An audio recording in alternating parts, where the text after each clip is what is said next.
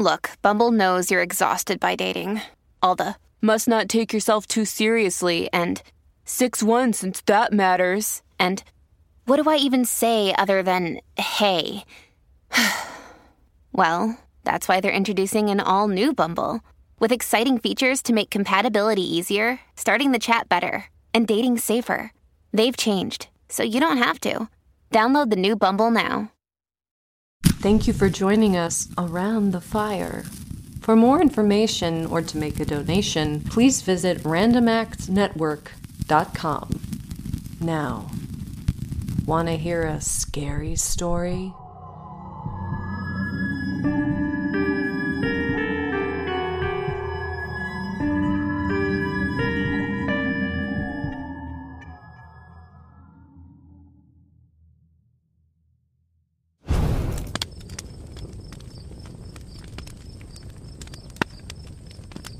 Just right through here. We're almost there. Carol and Harry excitedly entered the doors of Haddington Memorial Hospital to find the building mostly quiet. The bulk of the county was now routed to a newer medical building in Carpenter City, 20 minutes away without accounting for traffic. But this young couple planned to deliver their firstborn at Haddington Memorial, where they each began their own lives a few decades earlier, back when every room and hallway was bursting with patients and staff.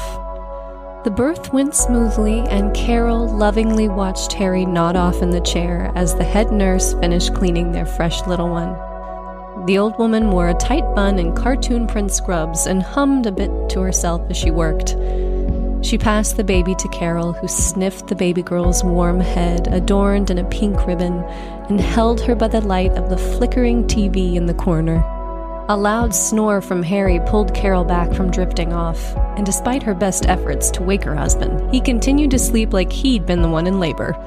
She pressed the call button for the nurse.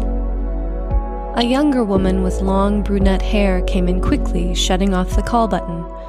Her uniform was closer to something like a candy striper would wear, and her clean tennis shoes lightly squeaked as she walked. She gently lifted the baby from its mother's arms and offered to take her to the nursery so Carol could rest, but the new mother wanted to keep her baby close and declined gratefully. The nurse lingered for a moment before she put the child in its basket and slipped from the room quietly. Carol had almost fallen asleep when the older woman knocked gently on the doorframe. "Need something, hon?" she asked. Carol thanked her groggily but said that they'd been taken care of. A few hours later, Carol woke to a shape standing over her. Harry was gone from his chair, but it wasn't him. As her eyes came into focus, she recognized the brunette nurse from earlier.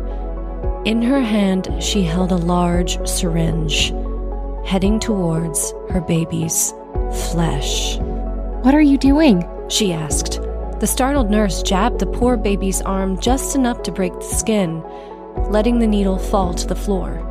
She took the child from her basket, calming her, and apologized profusely.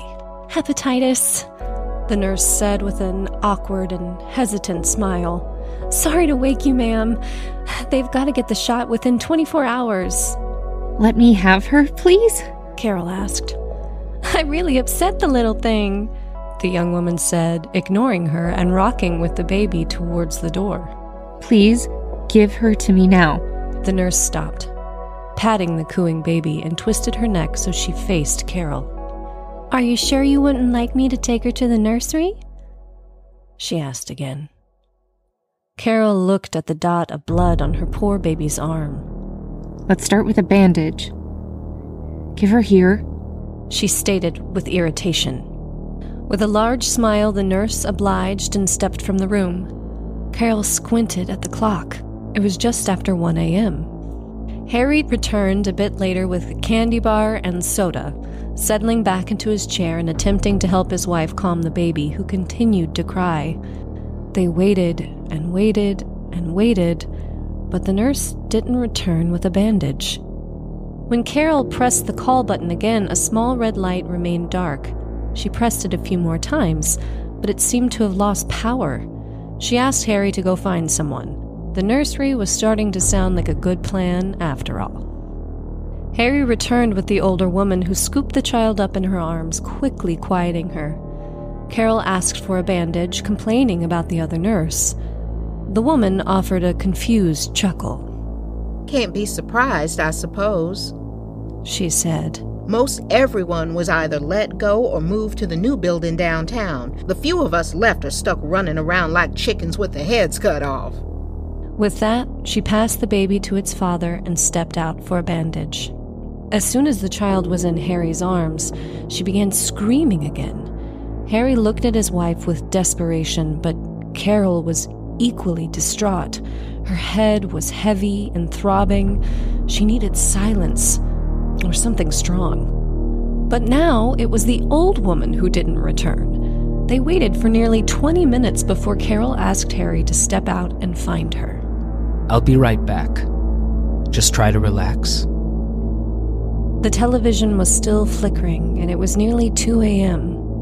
After more time passed, the brunette reappeared in the doorway holding 2 items, the now unnecessary bandage and a second syringe.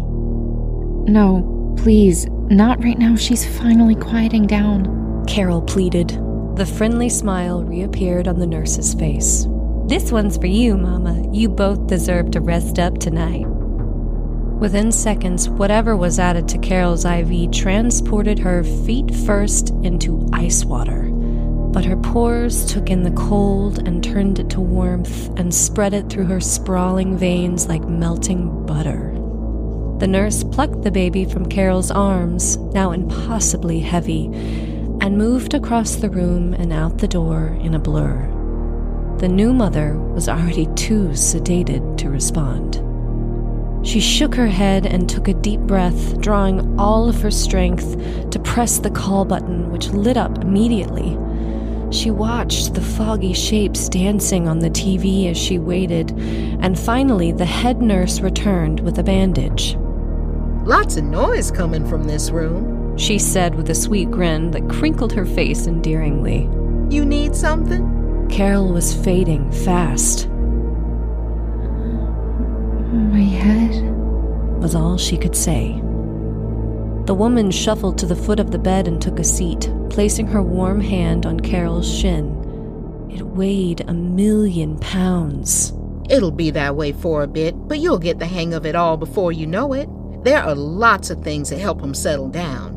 Mine always loved to be carried around. Works like a charm. Looks like she's gone for a walk with Daddy right now. She looked at the empty crib. I'm sure that little angel is fast asleep in her father's arms. Just let me know if you... As she looked back at Carol, she noticed the confusion in her drooping eyes. Honey, are you feeling okay? Carol wanted nothing more than to give in to the drugs, but she took another deep breath and said, Not Harry. But the other woman didn't hear. What was that, hon? Carol needed a moment to find the energy to speak again. Other nurse.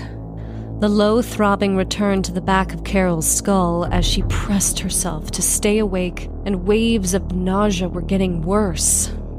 Why don't I go and find them for you, huh? That'll make you feel better.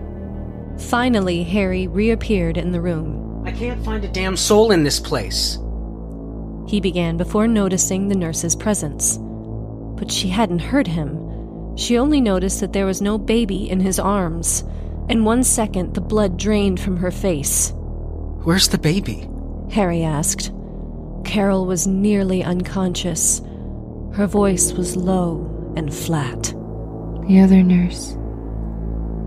In the nursery, she said. The old woman stood up without saying a word, removed the phone from its cradle on the wall, and dialed 2 numbers. She mumbled into the receiver as Harry took his wife's hands into his own. Did someone give you some? I think she's been drugged. He looked to the nurse who had just hung up the receiver. The woman was trembling and audibly swallowed the lump in her throat. Sweetheart, she said, eyes filling with tears. The babies always stay with their parents. We don't have a nursery. A security guard entered the room as Harry shouted something, but Carol no longer understood. She could see only the blurry shapes of movement around her and hear the echoing cries of her husband screaming as she drowned into herself. The hospital was locked down and searched, but no traces of the mysterious nurse or newborn were located. Once the old nurse was cleared to leave, she walked softly through the automatic doors and towards her car in the back of the lot. Her breath lingered in front of her like mist. It had snowed overnight before chilling over, and there was a thin layer of frost across the lot. She noticed her footprints behind her, adding the first blemishes to an otherwise unbothered corner. A ray of sun poked through the clouds, and she caught a glimmer just a few feet away. There was another set of tracks in the parking lot, after all, heading from the building to the edge of the asphalt and disappearing into the grass. The woman's eyes continued towards the trees in the distance, where a tiny bit of color stood out. Among the leafless branches and dead plants was a bright, shiny, pink ribbon waving in the wind.